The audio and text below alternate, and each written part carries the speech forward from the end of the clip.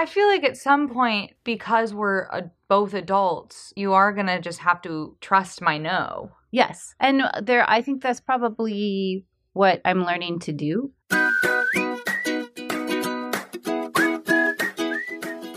Hello, welcome to Hi Mom, Let's Talk. This is our mom and daughter podcast. I'm Ingrid, I'm the daughter. I live in New York. And I'm Vicky, the mom. I live in Los Angeles. We're figuring out life from opposite coasts. Doing our best to cultivate a raw and transparent relationship that is also generous and safe. So Mom, let's talk. Hi Mom. Hello, Ingrid. Let's talk about when your adult daughter says no. Dun, dun, dun. To you specifically. The reason this came up is because of a request I made to you last week. And then you said no to me. You said, well, you didn't give me a definitive no, but you said, I had struggled with this. If you really want me to, I will do it. So, yeah, I think it had been a while since I had said no to you. Mm-hmm.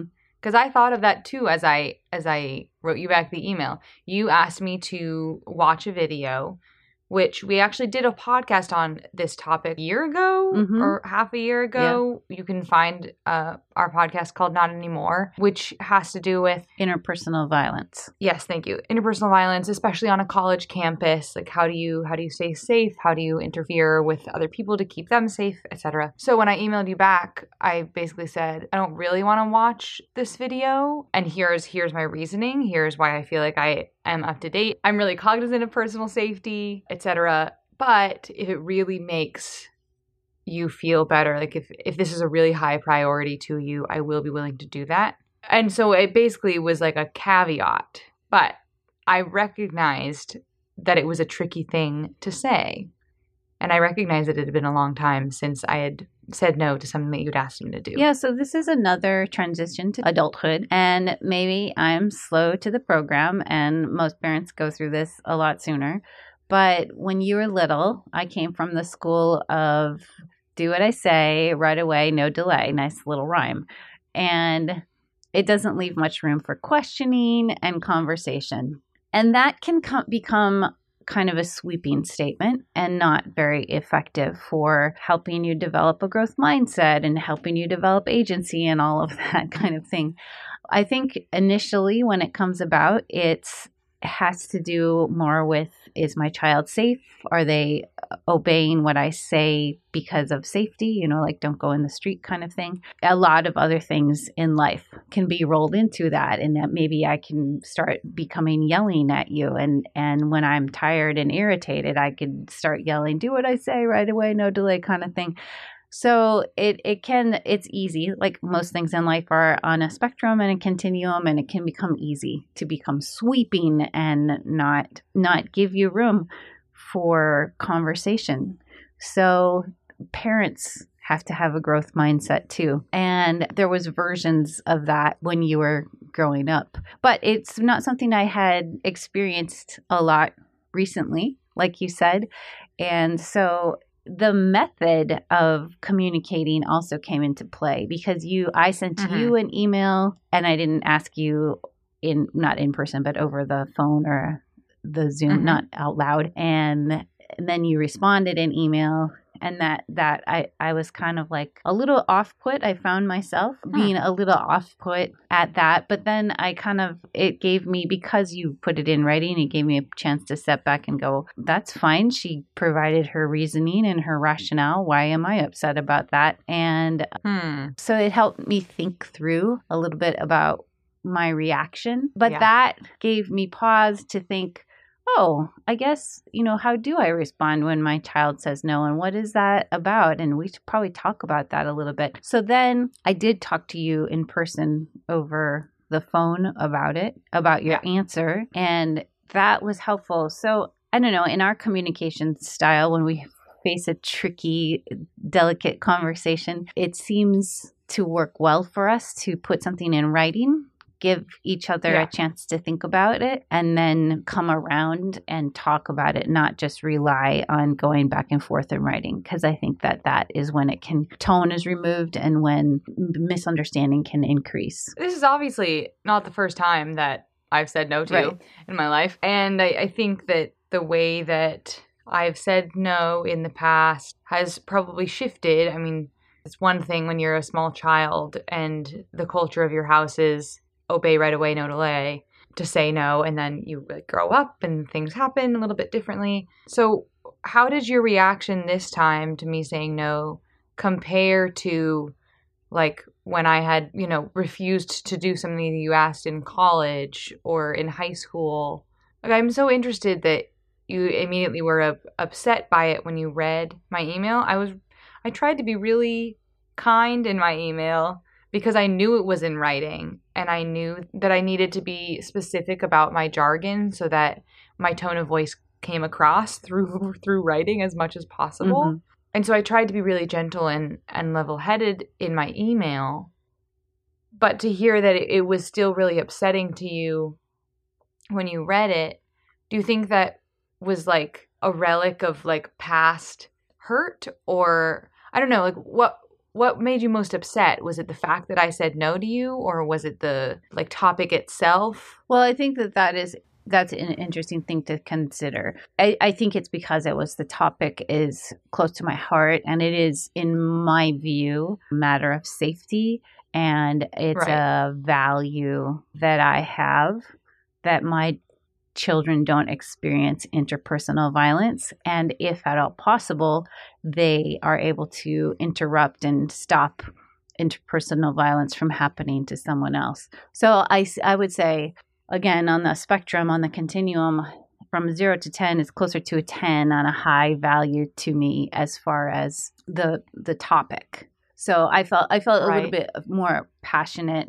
about it. And I had also watched it and you hadn't watched it. So that's why it was valuable to talk about it, because the videos that I had you watch last year were much more graphic and longer. Mhm. It was like an hour and a half video, and this was only 20 minutes. So, and this was not as nearly as graphic, and it was more about being the advocate that stops interpersonal violence happening from someone else and all Right. of these other non-threatening ways that you can kind of get in between an act that can be difficult.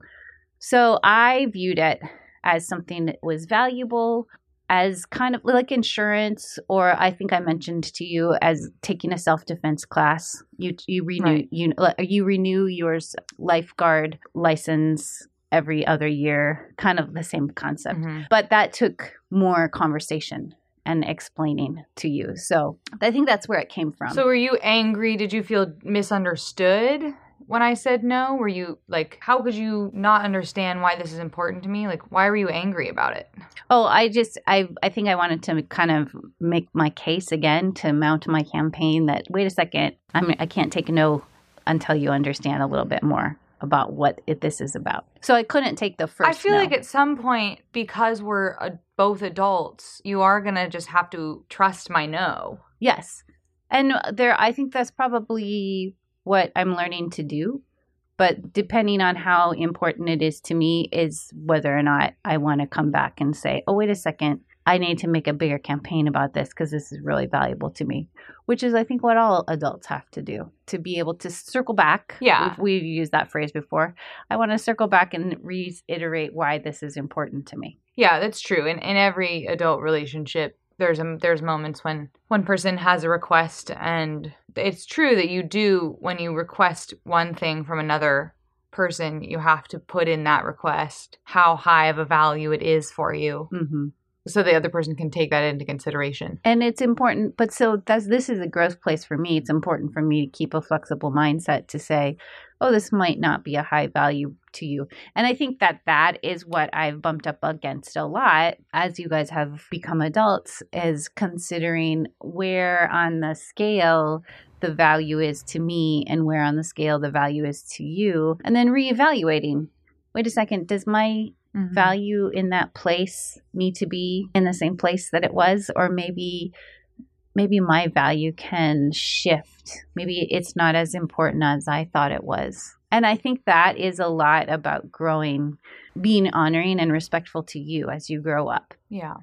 I would like to push back a little bit on one thing you said about the difference in the ways that we value it, because it's sounding to me like you read my, no, I don't want to watch this video on self-defense as me not valuing it as much as you do.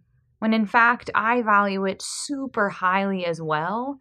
And my reasoning for not wanting to watch the video was that I feel like I do prepare myself on a daily basis. And I just don't think I could handle more than what I already consistently do as a single female in New York, to constantly be vigilant about my personal defense and the defense of the females around me. So this is reminding me of our faith conversation about faith with adults, when we talked about how in college we had a lot of arguments, you and I, because from your perspective, I was not being a faithful person. And from my perspective, I was like, I have a fully alive relationship with Jesus. Like, I am a fully faithful person. But my outward actions didn't match what your expectation. And you read that as like changing the entire inside of my belief system. Yeah. And that sounds similar here, where in fact, I do still hold that as a high value. And I don't really love the fact that you assumed something so deeply about my value system because I said no to a specific action that you asked me to do. That's fair. Again, I think on a continuum, it's probably not like it's not, you can't make a sweeping statement about it and say, oh, you didn't value it at all. Because I didn't think that. And I understand your reasoning. I just wanted my reasoning to be explained a little bit more. So that's why we talked about it versus just exchanging emails back and forth, which I think is really important that we are able to talk about. Like, we can exchange an email and then we can talk about it, because that's where if you just exchange emails, then misunderstandings can grow and I could harbor bitterness. But after being able to talk to you about it and hear your voice and say, I hear your perspective and I appreciate that. And then I added a little bit more onto it. Would you be willing to watch it with your sister? Because your younger sister hasn't been to college yet and been through as much. And so I valued you having that conversation with your younger sister and letting her go through and watch it with you. So I think that is an interesting addition to this conversation, because the end of the story is that I did watch the video. And so I did end up saying yes. And I did that based on this separate request, which is another thing I value really highly, which is the ability to be a voice of reason and a safe space for my younger sister, who hasn't gone through a lot of the life experience that I've gone through yet. And so I totally understand the value of watching that with her, so that we are in communication that way. And think in general, like, there's going to be things that she wants to ask me that she doesn't feel comfortable asking you. But it does, if we can, maybe this will be hard because we're talking about personal things, but if we can step back a little bit and ask a little bit more of a big picture question, if that hadn't been there, or if even in that second scenario I said no, would we be having a different conversation right now? Like, are you mostly okay with the fact that I said no because at the end of the day I did say yes? Oh, no, I think because I didn't know whether or not you watched it, I think after having a conversation with you and hearing your point of view again, and it really helped for me to be able to share my point of view and to share why it was valuable to me. But then after I talked to you about it and I kind of talked through the content of the 20-minute video, I felt like, okay, well, she heard my point of view and she heard my rationale, and I got my point across, and I don't need to fall on my sword for this, to use a piece of idiom. I feel heard. And I think that is super important as someone on my end of the spectrum that is looking back and saying, has what I have done mattered? To be extended the honor to continue to share my point of view and where I'm coming from is valuable. And I have heard, I'm not there yet, but I have heard that the grandparent generation sometimes also feels less and less of an opportunity to speak into younger people's lives in the United States in particular, less so in other cultures of the world. But so it's valuable to me to be able to circle back and have a conversation and have you listen to my point of view I really felt at the end of talking to you about it after our phone conversation that it was fine if you didn't watch it. I understood. And I actually didn't know that you would.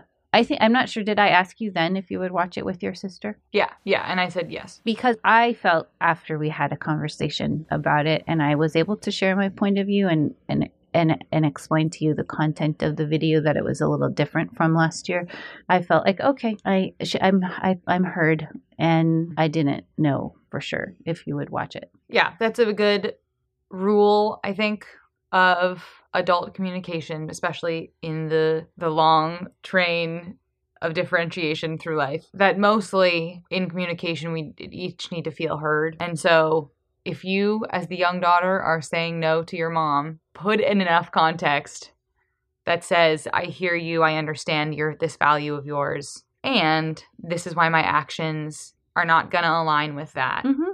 Yeah. Even if my value does. And then vice versa. Mm-hmm. It's really important to me that you are able to take my actions at face value as well and aren't infusing layers of judgment in them because that isn't what you would have done. It was helpful for me to hear you describe it because I don't live in your context. So, and that comes from us living across the country from each other. So someone that, lived next door to me, I might say, I know how you live kind of thing. But I don't see you come and go and walk all over New York all the time. So it was a helpful reminder to me about the context that you live in and the communication that you have with your roommates and your friends in your midst and all of that. Yeah, that's true. That's a good reminder. It is like each of us giving the other person the benefit of the doubt. Yeah, being generous. I love that, the benefit of the doubt, saying, I think that you mean well here. I believe that you have the best intentions. This is what I understand kind of thing. That's a hard precursor it's a hard little phrase to put in front of everything, but it's useful to put that in front of what you say, to say, I think you have the best intentions here. Could I restate this again? And I think it's even interesting that we are talking about this, but it speaks to our parent-child relationship.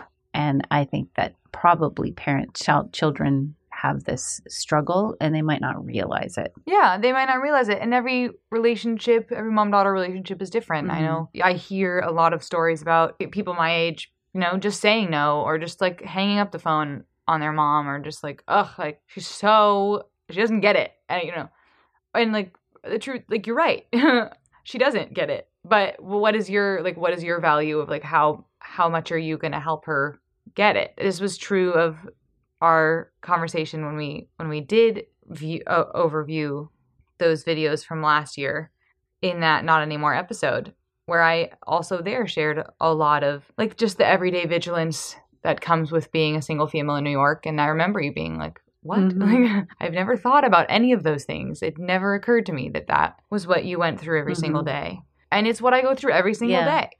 I think it's okay. It's okay if you don't understand each other's contexts. But then it's up to you to decide how much time and effort and graciousness you're going to put in to just continually painting the picture of your context for your mom or your daughter. So I know it's easy to be revisionist history or to do the Monday morning quarterback, to use another idiom, to look back and say, this is what I would have done differently. But would you say that as you think about raising your children, you're hoping the conversation of give and take and being able to accept a no will happen at a younger age? That's an interesting question. Maybe in teenage years before adulthood with going forward. Did you feel like you could say no when you were a teen? Well, no. But I think that has a lot more to do with my personality than your parenting. Because my sister she was just fine saying no. I think everyone has their own journey, and you really can't revise history too much, otherwise everything else goes wrong, as is explained in every time traveling story in the world. I know that we had like a really rough time through college as I differentiated, and there was definitely a bigger sort of boomerang when it came to me, or a pendulum, just like super extreme one direction, super extreme the other. And so as a kid, I was pretty extremely a rule follower, and I often assumed what you were going to say and never asked because I just went based on whatever would have been the most conservative answer to my request. I was like, I'm sure that'll be it. And so I just stuck to it, which wasn't very open-minded of me about you. Mm-hmm. But I also only experienced you as the firstborn, you know, and that sort of, I think like that trope is true for a reason, that often the mom of the firstborn is a lot more careful, and I don't know if anal is the right word, like just like it's easier to want to put them in a bubble until you have your second and third kid and realize that it's okay to let go of a lot of things. A little bit. Yeah. I mean, as far as like what I'll do with my kids, I have no idea. I have less and less of an idea every day. I think by the time I get there, first of all, I'll have a husband to give like an entirely different perspective on parenting, which will be really interesting to like meld those two ideas together. And like technology will be entirely different, and they'll be growing up in a world where they've always had social media, which even I didn't grow up in. So when it comes to communication, I just don't even think I can pretend to plan. Yeah, it's true. I think also it speaks to the models that I have around me. I mean, I had my parents as a models and the way I was raised. And then I specifically put friends around me that had older children, and I looked to them and asked them questions. And interestingly, many of the models that I put around me were very much more command, if you think of strengths.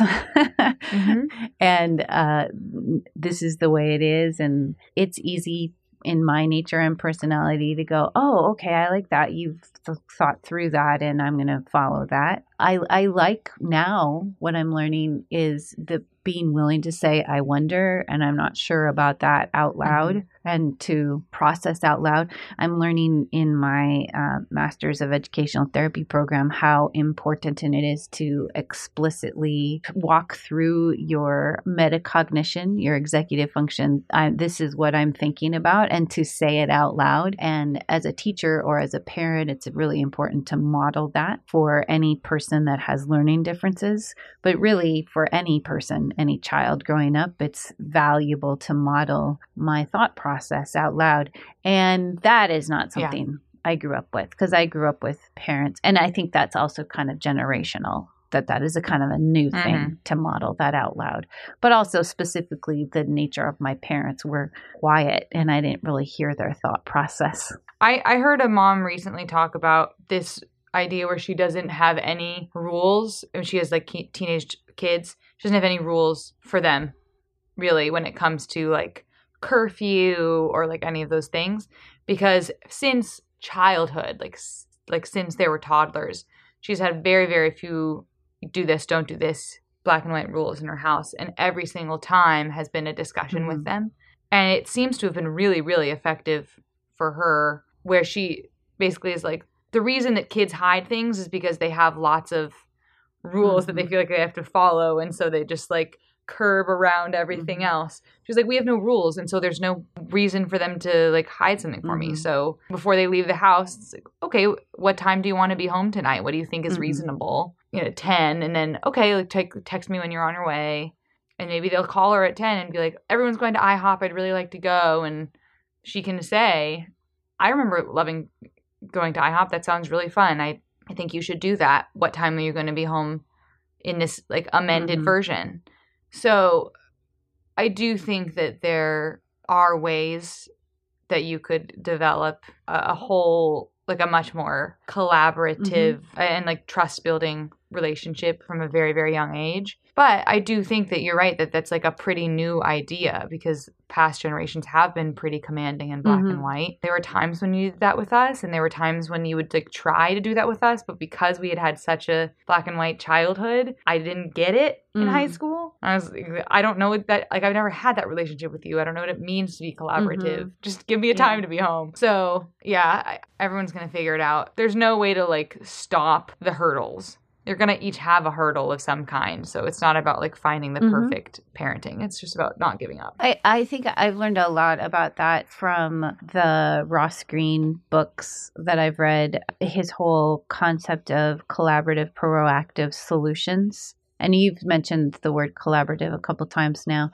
And he wrote a book called Raising Human Beings, where he started with toddlers, really. talking about collaborative, proactive solutions, which we had a version of. We tried to talk about things proactively and have formative conversations about things, but they were more monologues. They weren't really as much dialogues with as much back and forth. And we also had the concept of doing it a little bit when you guys were teens. We tried to do it and appeal to the conscience conversations. But again, we weren't quite as practiced in the dialogue. It was more of a monologue, kind of a conversation. Yeah. So I do like the idea, but it takes practice of setting the stage with young parents to say, we can have collaborative, proactive conversations about this. Even when they're like 5. I think that was the thing, is that if she like raised her kids this way so that when they got to the time when they really did have the ability to have a lot of cognitive thinking conversations, they knew what that culture looked like. Yeah, it really raises the understanding of agency, where the child believes that, I can make some decisions here. The beauty of having little kids is usually the decisions your child makes. If you're able to have those conversations, your child comes to decisions that are safe and pretty good for them. Yeah. Most of the time. Yeah. I mean, my little sister was here just this week, and my roommates and I laughed because we just kept being like, this is adulthood. This is what it looks like. It's just making a decision for today, and you just choose what to do. But I think the difference is that growing up, I really did think that decisions had a right or wrong answer. And all of adulthood is making a decision, and it doesn't really matter. No one is looking over your shoulder being like, that was bad or that was good, unless you're like harming someone else. Well, I feel like I was maybe in my 40s before I understood that. Because I was more raised in a culture where there was a lot more judgment placed on decisions, and to be able to step back, and it's like it totally spirals, because that comes back to the security of the parents, or the people around me before me. Were they insecure in the situation? Were they're insecure in the situation? Then they're going to put a tighter control on the person below them to, it has to do with the control, to make sure that they don't have to consider too many options. But it has to do with the growth mindset and the fixed mindset and the willingness to let you try. And it is easier if you start younger, because then as a parent, you have a little bit more realistic perspective that, we're coming at this collaboratively. I love that phrase collaborative. Yeah. It can make baking difficult if you're trying to collaborate on a recipe, especially a baking recipe, which needs to be a little bit more scientific. But those are interesting places. Yeah, it might take a little longer, but it's worth it. Well, takeaway from today: when you're saying no to your mom, make sure that she feels heard and understood. And I think for both of you, drill down to the value that you share. Yeah. So that you have a point of connection. That is a place of generosity. And then recognize the fact that, and we've talked about that before. We talked about that in our Politics and Family podcast. Drill down to the value that you share, and then your actions might look totally different. You might have to say to your mom, I'm doing a totally different action than the one that you want me to do. But let's remember that our value is the same. We're just going to live differently based off of it. That's really, I love that. Drill down to the value that you share. That's really worthwhile. And how do we live from there? I like that. Good summary. Good collaborating. Thanks for the discussion, Mom. All right. Have a good week, Ingrid. Me too. Thank you for listening to Hi Mom, Let's Talk. If you liked hanging out with us, please rate and review us on iTunes. We'd love to hear your feedback and your support. You can find more relationship tools on our website, HiMomPodcast.com. If you'd like to suggest a topic or share your own story, you can DM us on Instagram at HiMomPodcast or write us through our website. Special thanks to Sienna Ryder for editing our podcast. Thank you for listening, and we'll talk to you soon.